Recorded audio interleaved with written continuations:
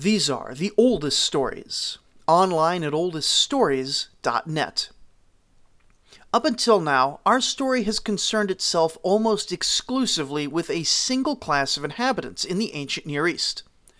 Now, we can hardly be faulted for focusing almost exclusively on this class, with only the barest peripheral mentions of other classes of occupants of this region, since these are those who actually did all the writing, a privileged class, more capable than others, and often quite explicitly in charge of the other classes, defining where and how they could live. Sometimes the other classes would threaten those who wrote history, but this was infrequent, and let's be honest, it's deeply condemned in the written texts that have come down to us for how dare the lesser orders attack their betters. This privileged class is, of course, humans, and the mostly ignored group is all the other animals that walked, swam, flew, slithered, and crawled across the Mesopotamian plains. I got a listener question some months back asking about the relations between animals and humans in the ancient world.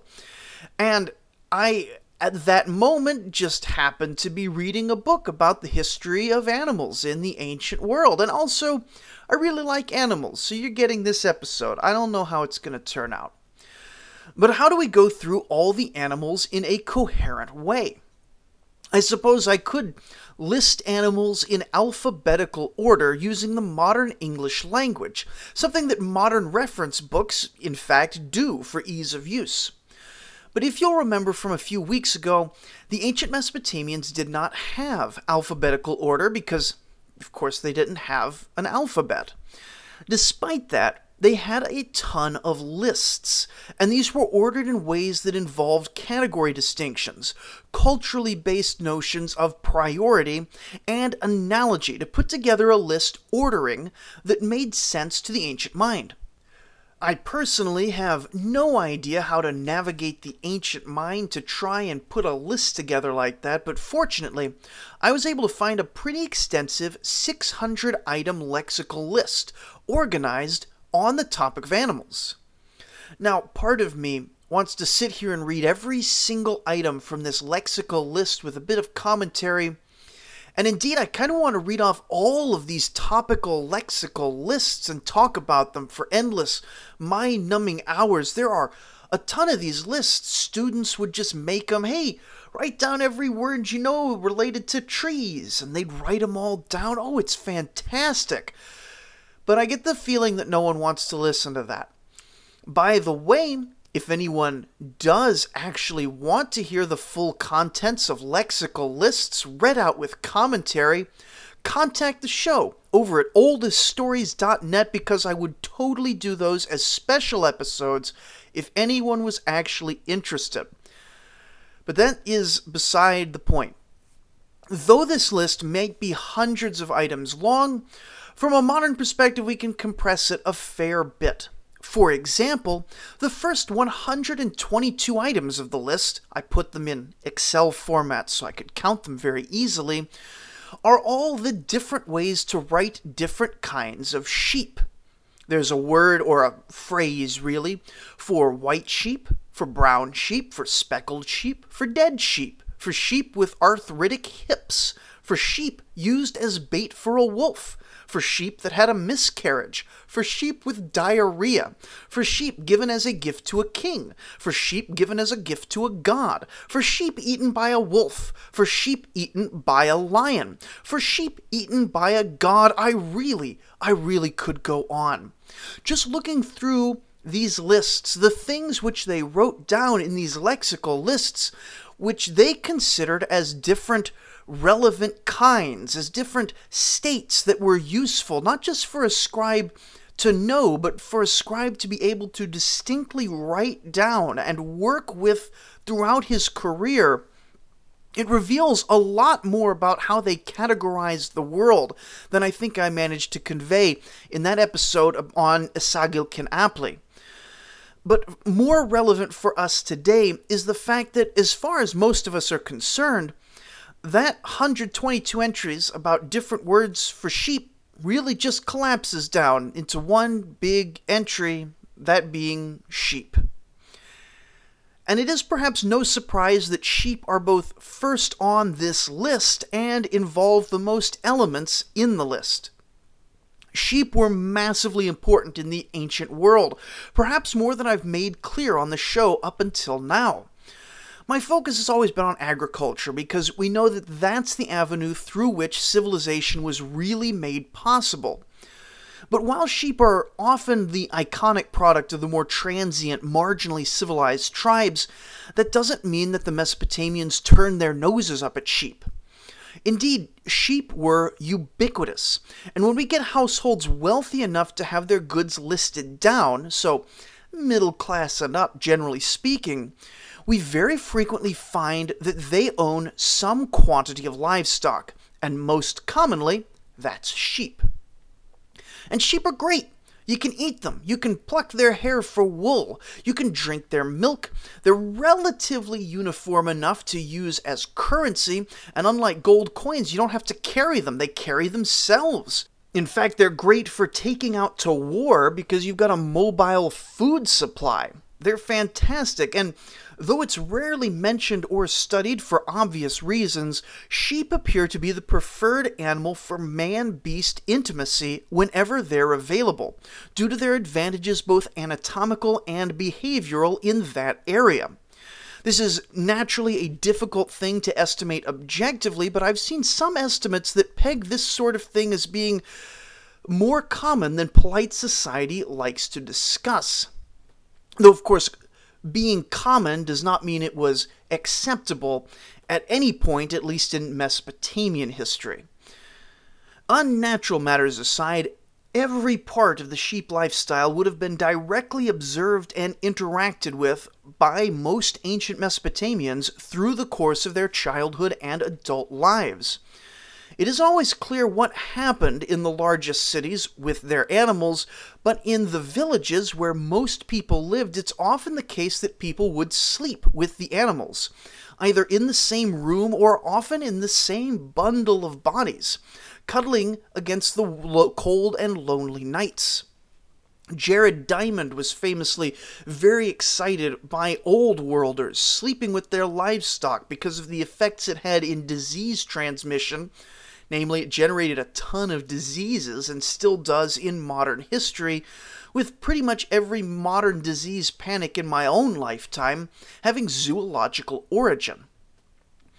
But while sheep are undoubtedly the most economically favored and numerically common animal, at least mammal, in ancient Mesopotamia, to the extent that if you're imagining pretty much any scene from the ancient world without sheep at least somewhere in the background, you're probably doing it wrong.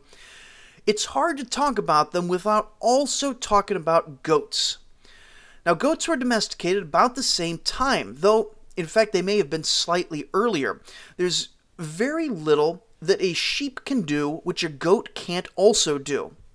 Now, generally, goats can graze in more challenging conditions than sheep can manage, but the products are often considered inferior, and many goats are not suitable for textile production at all. Still, for the agriculturalist of the lowlands, both sheep and goats provide something that's chronically lacking in agriculture: economic stability. A grain farmer can take a single harvest a year, and that crop has to last until the next harvest, a full year later. That's a lot of uncertainty. Anything could happen in that year. You've already taken your 1 year income. Who knows what's going to happen? Having sheep and goats to provide dairy and meat potentially year-round, should it be needed, that alleviates a lot of that pressure and provides a lot of nutrients that grain alone will not. Of course, as central as sheep and goats are to the settled Mesopotamian, they're even more crucial to the pastoralist, many of whom have had milk as their staple food just as surely as barley was the staple for their settled counterparts, with butter, cheese, yogurt, and the occasional meat to diversify things a bit. But being so central to the lives of both farmer and herdsman, sheep and goats are in the background of ancient life in ways that are really hard for us to imagine nowadays.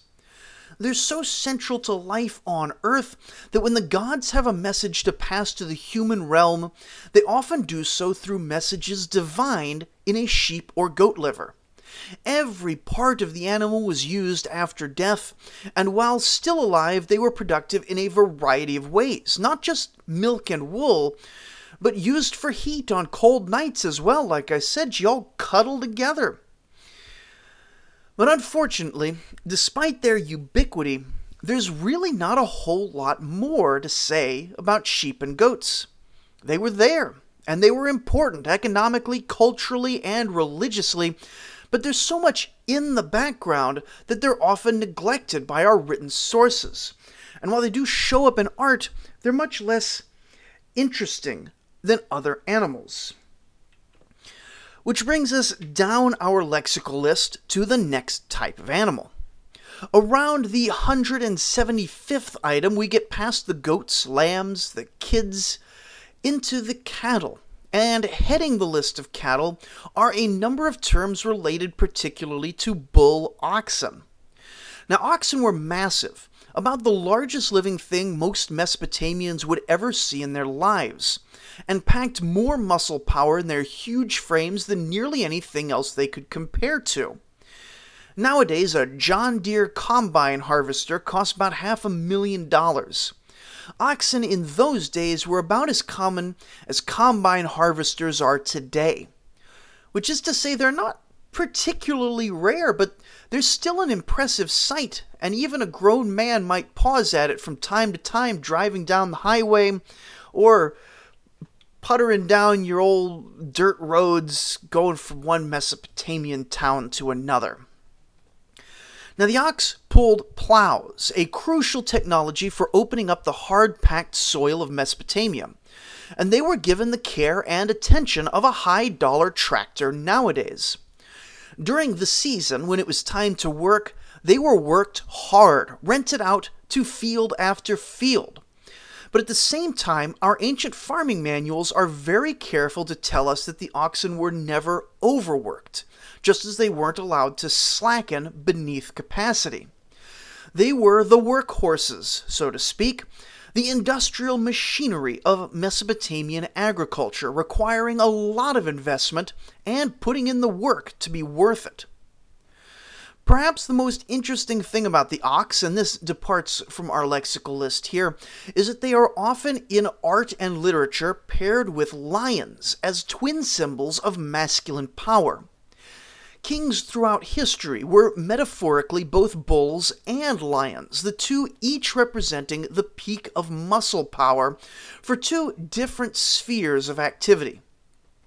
The lion, of course, is the top predator of the natural world, and used to be common enough around the Mesopotamian region that most common folk would have a good sense of how actually frightening these can be up close. Even seeing a lion in a modern zoo, if you're able to get close enough to comprehend the muscle power involved, even as the giant cats just pace around, you could start to imagine how it would feel if that huge animal was stalking your livestock, or worse, eyeing your children as they play by the canal. Now, the symbolism of the lion is still with us pretty strongly today, but the idea of an ox being uniquely powerful has sort of fallen away. After all, the power of the ox is an industrial power, a domestic power, and just in my driveway I own a machine that dwarfs even the largest ox in terms of sheer weight and size and, of course, power. And larger industrial machines are common enough that they go generally unnoticed by most people. Similarly, oxen were also prized symbolically and economically for their virility, their ability to impregnate cows, and the ability to generate pregnancy is just not as highly valued or culturally prioritized as it was in the days when people introduced themselves with their genealogies. And so when we see oxen in royal symbology, when we hear about someone hiring an ox team to plow, we should probably adjust our inner associations from hearing large male cattle to hearing tireless power and virility.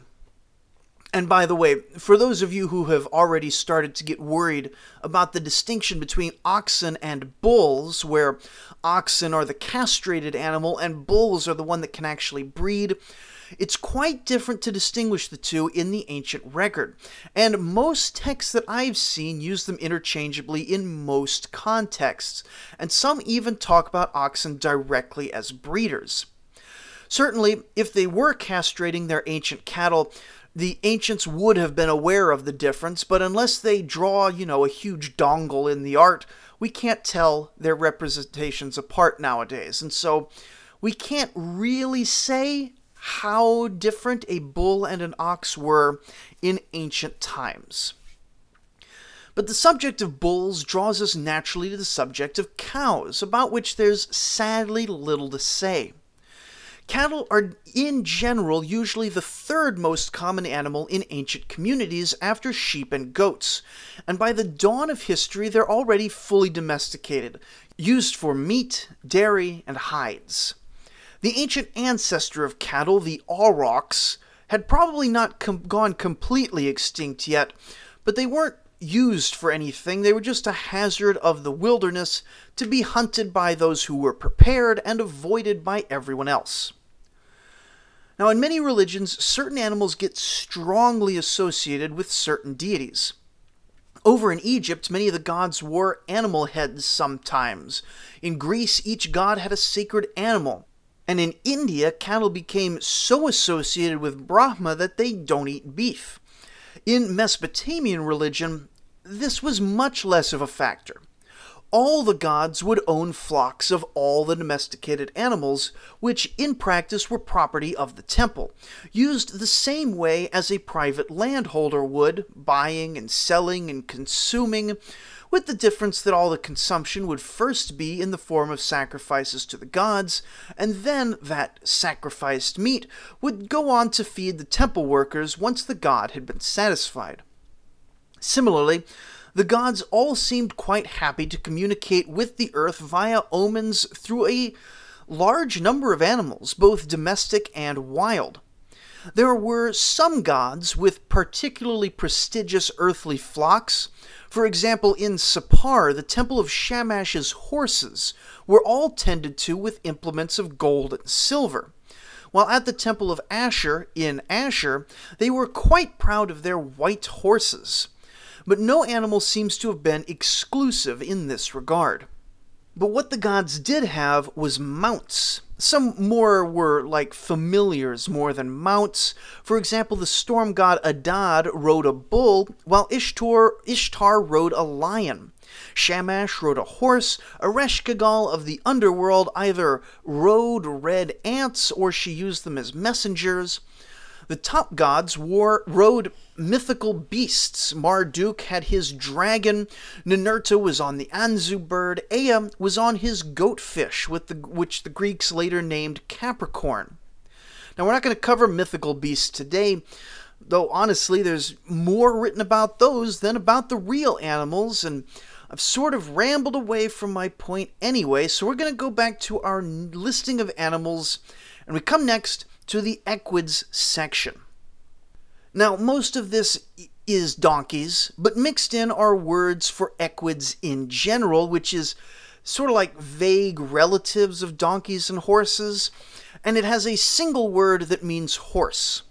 Now, this particular list is from the Old Babylonian period. I can't give you a specific date or even a reign for you, but likely the middle or later period, and so it makes sense that of the 24 different words signifying equids, most are donkeys, maybe 5 are hybrids, onagers, or some other kind of equid, and only one is horse, what with the horse being so new in the region. All equids occupy essentially the same economic and social role. They carry things and they pull carts. There was a time in my life when I had no car, and I lived about a quarter mile away from my favorite grocery store, and when you spend a lot of time carrying things by hand or even in backpacks and other contrivances, you soon come to appreciate things which will carry your stuff for you, particularly if you're going over longer distances, like between cities or from farm to market. Especially with donkeys, these are cheap enough to be relatively ubiquitous, cheap enough for a modest-sized landholder to maintain his own donkey if he wants it, and pretty commonly rented out by transporters who maintain a small stable of donkeys and carts. But on the other hand, the economic gains, while definitely there in many situations, were also fairly modest. In medieval logistics studies, people talk about the tyranny of the wagon equation. Now, let's say you're transporting grain to the market, or you're transporting an army to an enemy city. Everything that can help you move grain from one place to another also eats grain. In ancient Mesopotamia, your two land-based options are people with baskets or donkeys pulling carts, both of which will eat a certain amount of grain each day. Now, in medieval Europe, the rule of thumb is that a cart full of grain will be completely eaten by the animals pulling that cart after 10 days of travel. This not only sets a hard limit on how far you can go with your crops, it also adds about 10% per day of land-based travel to the cost of your cartload, or alternatively means that the farmer is losing 10% of his total wealth every day. Now, this number may have been different in ancient Mesopotamia. Land was flatter, donkeys eat less than horses, but on the other hand, donkeys are slower, and the average cart was much smaller and heavier than in medieval Europe. But I don't know that we have the data available to estimate logistical costs as reliably as we do in Roman and medieval Europe, and the general idea here is what's important. While transport could and often did proceed by canal and riverway at much reduced price, this alternative style of transportation only reduced the value of equids where waterways were available. In short, equids of all kinds turned land-based transportation from something that was incredibly slow and difficult and expensive into something that was still really slow and difficult and expensive, though a bit less so. The horse itself, though, now that was a game changer, but mostly for warfare. We see the power of the horse first in the Kassite invasions of Babylonia. Now, similarly to how horse archers are often represented in video games, it seems that the military of Babylon was simply unable to even touch those very first Kassite horse-drawn chariots. They were just too fast. Eventually, they got some tactics to help counter horses, and more importantly, they got horses of their own, but this was almost exclusively a military technology in the Bronze Age. Horses were expensive to keep and breed and raise, and there were surprisingly few of them. In the late Bronze Age, we hear of whole empires, the Hittites and Babylonians, maintaining royal herds in the low thousands. Now, that's plenty for the army, but that's not enough for common industrial usage, and their status as military technology seems to have had them die often enough that actually growing those herds took a lot of both money and peacetime, something that wasn't always plentiful.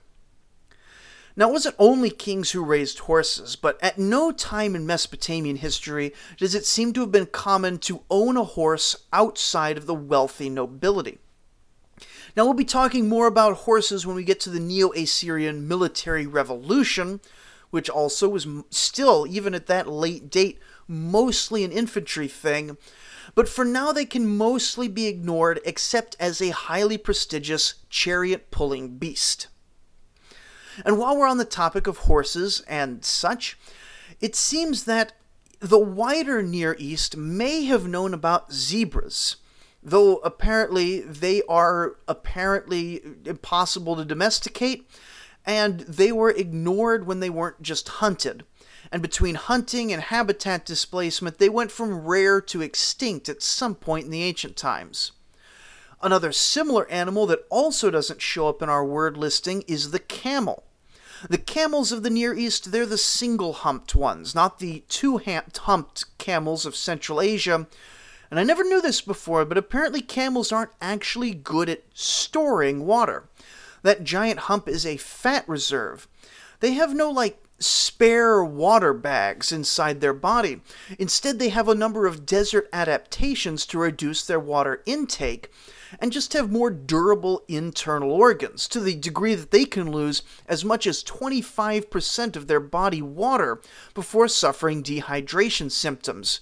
While for a human, that number is closer to 10 or 12%, or if you're a pansy like me, that's probably like 2% and I'm done. Anyway, fun facts aside, camel domestication was occurring somewhere in the depths of the Arabian Peninsula through the Bronze Age. Wild camels were known about and presumably hunted by those who lived on the edge of the desert, but there were no domesticated camels anywhere civilized until after 1200 or 1000 BCE. And the Arabs almost certainly did not have the animals fully domesticated even at that point.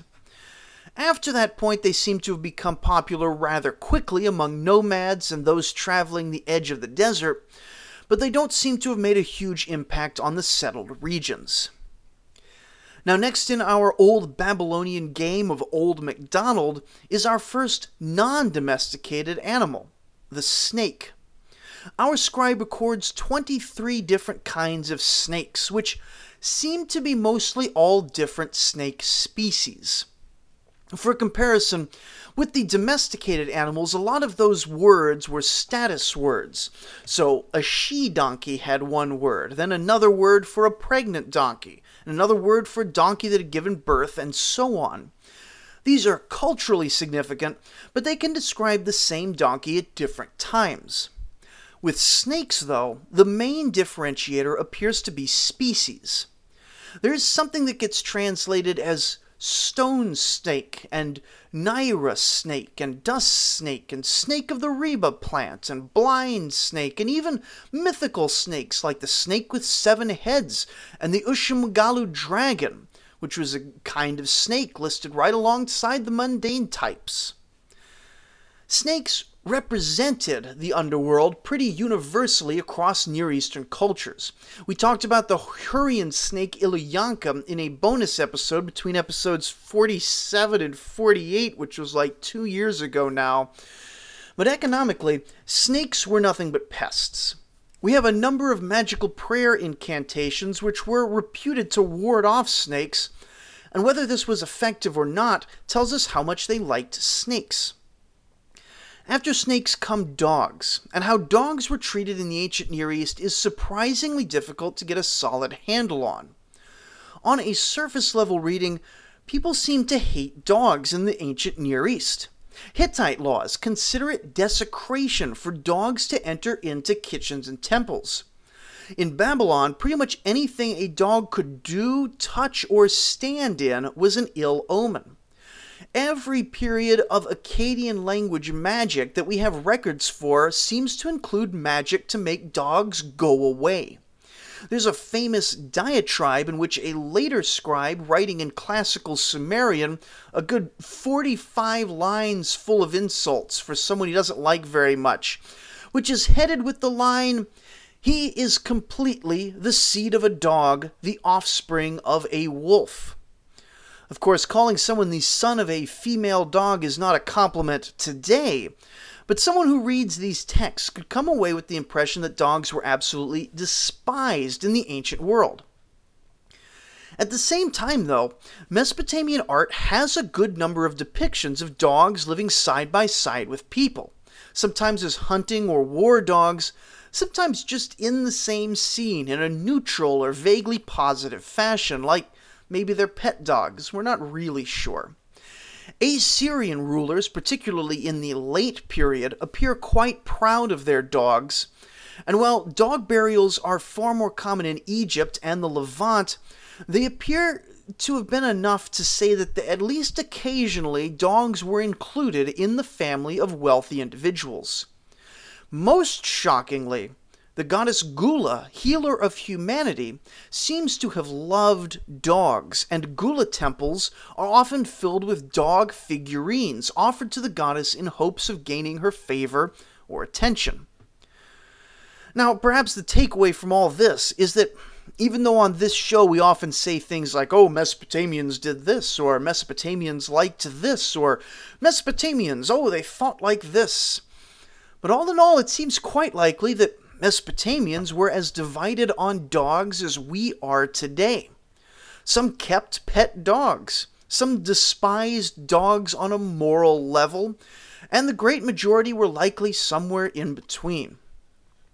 That said, the average opinion of dogs appears to have been colored by the fact that wild dogs were in fact dangerous to children and animals, and even to adults in some situations.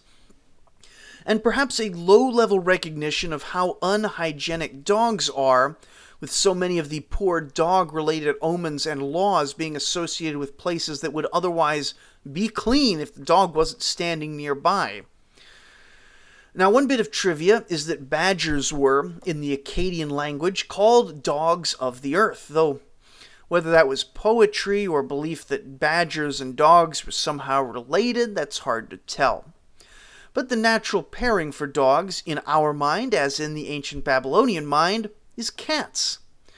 Wild cats get just a few mentions on our list, just one for each major species except the lion, which gets a name for the lion, the lioness, and the roaring lion. Domestic cats, however, get only a single mention, likely because they're extremely rare in Mesopotamia at this point, and I should probably skip it because this isn't an Egypt podcast, but I like cats, so we're going to talk about it. Cat domestication is hard to trace archaeologically, but unsurprisingly, it originates in Egypt, and may have been a lot later than we often think. Now, there's some who contend that the transition didn't actually occur until the centuries of the Middle Bronze Age in Egypt, corresponding to the Middle Kingdom, and that it was not until the New Kingdom when the Egyptian fascination with specifically domesticated cats as opposed to lions and wild cats really took off. And perhaps not even until solidly in the Iron Age, when cats went from being prestige pets of nobles and priests to commonly beloved among all Egyptian people. All of which suggests that they weren't domesticated originally for their value in controlling pests, which is the usual assumption, but for religious and emotional reasons, which would be fascinating if true, but that's not a universally held theory by any means. Anyway, this may explain why cats didn't get exported out of Egypt until a few centuries after the end of the Bronze Age. The Levant may have had them a bit earlier, but they arrive in Crete around 900, in Greece around 600, and in China around 200 BCE. Now, the rest of the world seems to have accepted cats quite happily, though no one else seems to have worshipped them until the modern era, when the internet was invented in order to produce cat pictures and videos on a scale never before seen in human history. Continuing down our list, we have one entry for otters, who lived in the rivers, and one entry each for male and female monkeys. I actually can't figure out what kind of monkey this is supposed to be, but it might be the Hamadryas baboon, which nowadays lives in the southwest Arabian Peninsula and Egypt, or it could be Indian monkeys from the now very low-volume trade with the Indus Valley, because there's not any indigenous monkey type in that area. Anyway, we're now pretty solidly in the miscellaneous category of wild animals, but up next are a bunch of wild deer, wild sheep, wild goats, and similar huntable animals. And hunting, by the way, that's sort of an interesting thing. We know that hunting definitely occurred. Nobles brag about their impressive hunting, and nomadic peoples of all sorts made hunting an integral part of their lifestyle. The big question I have, which I haven't found an answer to, is how often did your average Babylonian farmer go out hunting?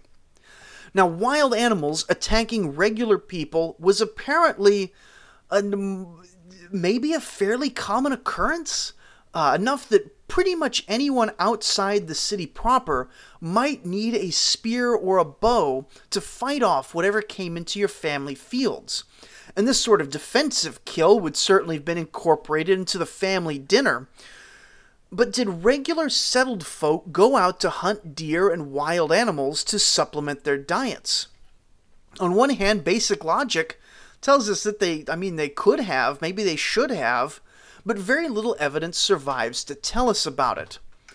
If it was a dangerous activity to go into the wilds, why don't we have a bunch of surviving prayer or magical incantations for peasant hunters?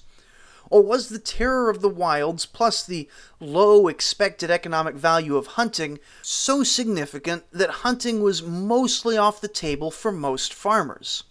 I have no idea. Anyway, hunting was mostly done with bow and arrow, or sometimes sling and rock, and less often with spear and knife.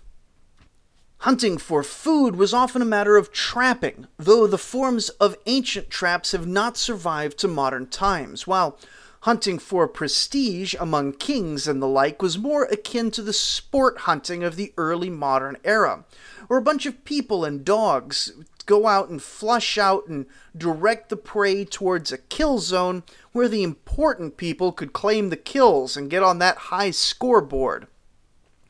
Live capture was also possible with nets and ropes, though I haven't seen reference to this outside the Assyrian zoos and other similar kingly prestige products. I should also note that there were elephants, bears, hippos, and a pretty wide variety of pretty rare large animals, which we don't hear about much except when they're slaughtered or captured by various royal courts. Now next on the list we get a bunch of insects, most of which are literally called either parasite or pest of one variety or another. Interestingly, locusts, which from time to time would generate famines, are not called either parasite or pest, but get their own name. This may be because grilled grasshopper was actually a delicacy. As much as they were hated for their destructive swarms, they don't taste too bad. I actually ate one once in Thailand. It isn't bad, and with a good sauce or marinade, it could potentially be rather flavorful. Fun fact, crustaceans, another type of tasty insect, was called the locust of the sea. And the only connection I can think of is the fact that both are edible insects. After the parasite insects come a few types of rodent, which have no social role except as a pest. Then come lizards and turtles, which could be eaten, though it seems not often, or at least we don't see it talked about more than occasionally. After that, the list talks about pigs, well separated from all the other domestic animals. Pigs were raised for food, but they had a very low social status. In one text, it explicitly states that slaves don't deserve real meat. Only pig meat is miserable enough for them. It isn't clear if this is because, unlike all the other domesticated animals, pigs have no value outside of slaughter, or if it's because pigs are really dirty, or if it's because pig meat tastes the closest to human meat, or indeed if it was just a cultural thing with no solid basis in practical matters. The early dynastic period seems to have had a time where pigs, though domesticated, became extremely scarce. But with the rise of the Akkadian Empire, pigs came back a bit in popularity.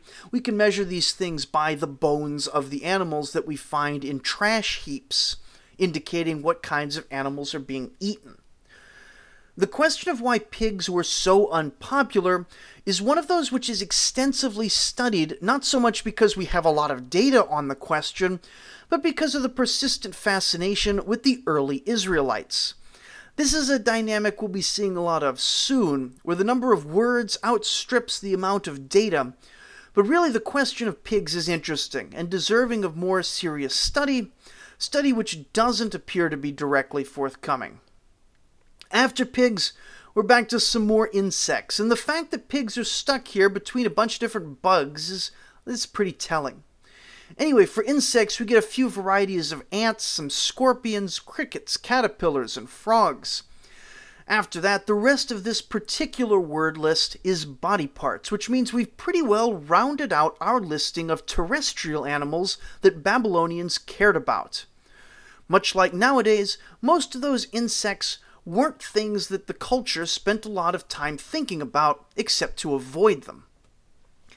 But our look at animals in general is not complete quite yet. There's other word lists that cover birds and fishes, but thankfully, these are mostly listings of species, and it's pretty hard to match different species of fish to their ancient names, because they're pretty typically mentioned without clear species markers, just listings of this or that kind of fish, and it's like, how do you know which fish? It's a tilapia or a salmon or a catfish. You're just looking at a menu. You don't know what any of that means. But fish, in any case, they're pretty interchangeable. Some live in some places, some live in other places, and some have a better taste than others. But fishing in general was an activity open to pretty much anyone, since everyone in Mesopotamia lived near a river. Down south in the sealand swamps formed by the slowly receding Persian Gulf, fish were a major component of the diet, and for the rest of the people, fish were an occasional treat to balance out the nutritional requirements. Now, personal fishing was often very active, involving spears or a bow and arrow, like you'd shoot a bow and arrow into the river and you'd hit a fish. If I was doing it, I'd miss, but these guys, apparently they hit their fishes. That said, they also had fishing lines with hooks on them. And while the Egyptians had lines on a stick, kind of like a modern fishing rod, art from Assyria seems to indicate that the Mesopotamian fishermen just held the loose end of a string without any rod. Still, this was just regular people fishing for food and probably for fun too. As early as the Sumerian times, we hear about industrial-scale fishing, where a handful of men would get together with nets, either wading into the river or floating on reed boats to catch a lot of fish. And there was actually, sometimes, this was large enough scale that the fishermen had to get government involvement to grant fishing concessions on certain areas of the river. People could argue about, you're fishing all the river, you're eating all my fish. But how often or how extensive this is, that's unclear. While animals in general were shared with all of the gods, fish in particular were the domain of Ea, the god of the waters, crafting, and magic. Similarly, birds are often hard to differentiate from each other for a lot of the same reasons. There were no domesticated birds until the chicken arrives from the east sometime in the Neo-Assyrian period, while eggs and birds were hunted probably by all classes, but they were a pretty marginal food source overall. So this has been a bit of a ramble, and I was thinking about following it up with a discussion of mythical animals, but I'm not really feeling it right now, so we're going to come back to that. At some point in the future, we're going to talk about Anzu bird and the dragons and the funny guy with wings that everybody recognizes from the art. So there's a lot of real good stuff in there. We'll get to it at some point in the future. Instead, we're going to have another ramble next time about the fate of Anatolia in the Bronze Age collapse and the emergence of the Neo-Hittite kingdoms. We're not going to have a lot to say, but I'm going to fill up a whole episode with it anyway. So join us next time for a confusing mess of poorly attested petty princes who nevertheless were kind of important for some people for a couple hundred years. Thank you for listening.